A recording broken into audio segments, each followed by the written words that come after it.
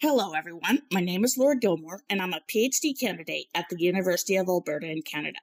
As an autistic student, I have often felt I don't understand many of the things I am just expected to know. Many of my friends and colleagues I've got to know well in my university years are immigrants rather than other neurodiverse people, as they also face this experience of integrating into a culture that is not their natural way of thinking, and masking to some degree. Today I bring you Dr. Malika Shalaman, who is my former research supervisor and who had the experience of attending university in Canada as an immigrant from the late 1980s to 1999. She must have liked Canada, as her and her husband settled here and raised their family and are in no rush to go anywhere else. She is currently an associate dean at MacEwan University in Edmonton, Alberta. Before I turn this over to Malika, I will delve into a little geography so you can figure out where exactly is Bavaria, where is Alberta, and where is the Maritimes. Bavaria is a state in the country of Germany, but Malika comes from a remote, rural mountain community in Bavaria, which has distinct culture and tradition that is different from the rest of the state. The Maritimes in Canada are the eastern Canadian provinces on the Atlantic Oceans. Some elements of maritime culture originate from pre-Germanic states. Alberta is a non-coastal western province. Even within the same country, culture differs from region to region. I will now turn this to Malika. So my name is Dr. Malika Shalaman. I moved to Canada 34 years ago, just having married a Canadian, so I was not actually classified as an international student. But I come from Germany, so English was not my first language. I had never lived in Canada before. So starting university here to me was very much an international experience, where I was dealing with a different educational system with a different language. Mm-hmm. And in my case, being a student on the spectrum, I have lived in various parts of Canada with different cultures, such as the Maritimes, where people talk much more rapidly, and the cadence of speech is quite different. And also, besides all that, moving all around the country, being on the spectrum, sort of cultural norms are different a little bit too. For example, I find it uncomfortable if I'm trying to learn a concept, making direct eye contact and listening at the same time. And in some cultures, it's actually considered disrespectful to make eye contact with superiors, just as an example when I was looking into cultural research. And now I'm going to turn it over to Malika to reflect a little bit on that experience sort of communication style across cultures, and then back to me with another example. Yeah, I was really surprised, I must admit, when I started here as a student, that I was actually facing barriers. I hadn't conceptualized myself as being different. It's interesting how small things suddenly become really big in interactions. A couple of examples from my undergraduate days are, first of all, I have a very different sense of personal space from the majority of Canadians. I like to have the door closed on my office. I like to stand at a certain distance from people. And I think that's a cultural difference. It's not something one would go up to someone and say, hey, don't stand too close to me. It makes me feel uncomfortable. Or I don't enjoy hugging people a lot because it's not part of my culture. It may offend people when you say those kinds of things. So you don't say it, but then you find yourself in situations where you are feeling uncomfortable a little bit or awkward. You don't quite know how to respond. Another example would be, I grew up in Bavaria, where language can be, let's say, more colorful than it is in Canada. And there were a couple of occasions in class. I remember running a lab and something going really wrong, and I'd have to start over again. And I said a swear word, and the entire class basically dropped what they were doing, turned around and stared at me. And I didn't know cognitively that this wasn't an acceptable behavior in Canada, but it wasn't something that was at the top of my mind in the heat of the moment. And that was something I had to learn. And it was difficult to explain this to other people who just thought I was being rude and crass, that this wasn't considered something really horrible to say where I had grown up. Same with one of the towns my family and I lived with in my childhood in rural Newfoundland. People, like, there was a certain word that was a common slang word in the town. It would be like, hello, it's a bleeping nice day. And even little old ladies and kindergarten teachers would say it. And it was really, nothing to use that word. Whereas here in Alberta, people don't swear in public places. It's very much behind closed doors. And as far as that whole hugging thing, even to give hugs with friends and family, I sort of have to plan it out and initiate it with my own sensory issues. And sometimes that is perceived as rude. Yeah, it can make for some awkward situations with people where you really don't want to offend them. You quite like them. This has nothing to do with it. But you feel awkward, and even if you don't say something, I think we pick up on the fact that the other person is not feeling entirely comfortable, and that it makes us uncomfortable. So it does make for some awkward interactions. In addition, I find one of the biggest things that sort of gets to me, sort of the one experience I had TAing or in general working in groups as far as communication, is I'll sort of say things like it is. Like I'll say, this needs work and you need to fix the grammar in this and you need to do this, this, and this in a list. Whereas some people in evaluation, they prefer the sandwich method of you did this really, really good, you need to do this, and you did this really, really good. Yeah, I think I faced that in grading, and I've had those kinds of discussions with colleagues where they say you have to make sure that you're giving a lot of positive feedback. Again, the culture where I grew up, we're more blunt. If there is something that is critical that we can say, we will say that, not because we're trying to make the person feel bad, but because we feel that by giving critical feedback, we're giving them an opportunity to fix whatever is the issue, to address it, yes, and to do better the next time.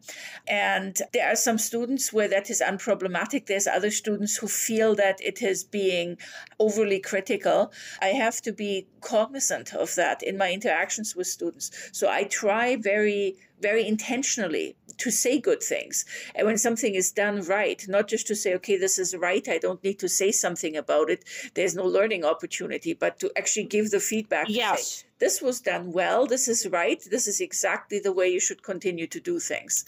And that's not something that would have occurred to me in the past. It was something I had to learn. I get, as a person on the spectrum, as that whole, you talk too fast, too loud. Yes, I often get I talk too much and I talk in very long sentences. And again, I think that's sort of a cultural and language issue where I find that, say, sometimes to me, Canadians, at least initially when I moved here, sounded very choppy with short sentences. I tend to make long sentences that are convoluted to Canadians. And that was something that I was struggling with when I was at university in terms of writing papers, where I had been considered to be a quite good writer in Germany. And some of the feedback I got on my writing in Canada was quite negative, in that my language was too verbose and too convoluted. I've been torn apart for a lot of run-on sentences in my things and assignments. Yeah. And sort of that, over-wordiness and using big words, especially even in internet forums or group chats on subjects that aren't academic. People will just, tear me apart and say I'm being annoying. Yeah. Often within a culture, there's sort of a whole bunch of shared ideas and sort of subcultures that are sort of social norms that everyone knows these, and sometimes are even included on IQ tests. For example, I saw a painting recently in a grocery store of this guy called Connor McDavid, and he's a famous hockey player that's well known in Edmonton, and I had to ask who he was.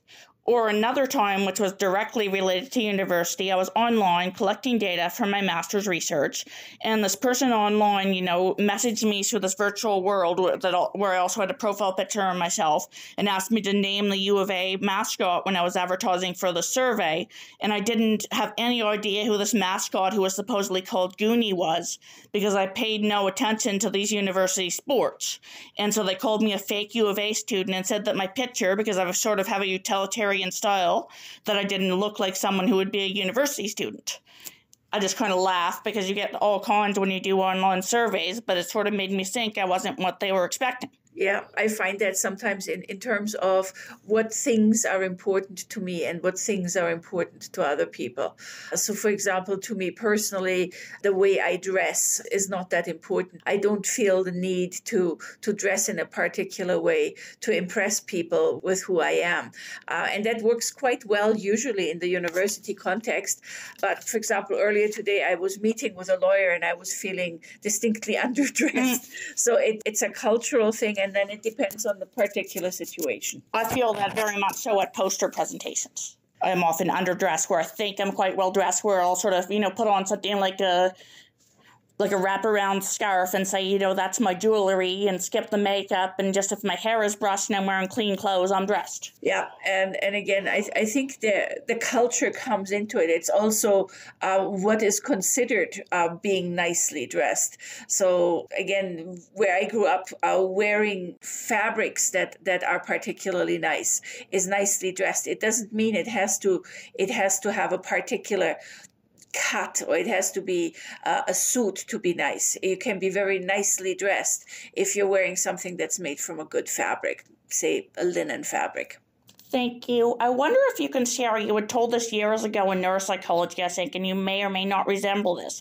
You'd mentioned something about an IQ test sample of general knowledge in a psychology class, where you were asked a political question that you didn't know and that the other students knew? Oh, that was a long time ago. Yeah, we were learning about IQ tests. On IQ tests, often you have a number of information questions where you start with easier questions and get to harder and harder questions. And if a person cannot answer a particular number of questions in a row, they're not even answered the remaining questions because they're more difficult. And the idea is they wouldn't possibly be able to answer it. And I found a couple of the questions that were considered easy, I couldn't answer because this was something that was very much cultural and was simply not information I had come across. On the other hand, I remember the very most difficult question on that particular IQ test we were learning about was about this obscure German philosopher who happened to live in the town where I went to university in Germany. So to me, that was a very easy question. So that demonstrated to me just how much for example, IQ tests are culture bound. Whatever particular culture you're coming from will really influence what is an easy question for you and what isn't. And of course, that's one of the well-known biases in IQ testing is that they're very much culturally specific. Yes, whereas I'll remember the heights of famous skyscrapers or obscure facts from classes I took years ago in areas of special interest. But if someone asked me to name a hockey player of the Edmonton Oilers, I may not be able to. I might not be able either to do that. But having worked with students from different cultures and students with different backgrounds, and this doesn't have to be that they're international students. I mean, I've worked with you in the past. Yes. You have to be cognizant of this, that just because someone doesn't know a particular piece of information, that doesn't really tell you a lot about the person. It might just be what they've had access to or what they have a personal interest in or what their culture values. And you have to be really sensitive to the fact that different people value different information or different skills. And just because you find that something is important doesn't mean someone else does. It was a pleasure engaging in conversation with Dr. Malika Shellerman and comparing and contrasting our experiences. As discussed in some of the presentations on Universal Design for Learning, changes that can help one group of people can also help everyone. For instance, being respectful and inclusive towards those who think and act differently than you, and to take the time to assist somebody who needs additional explanation on something that, quote, everyone knows, will help all diverse students and faculty, and not just autistic ones. You can find more great content on the Stairway to STEM website at www.stairwaytostem.org or by searching for the YouTube channel Stairway to STEM. Thanks and bye for now.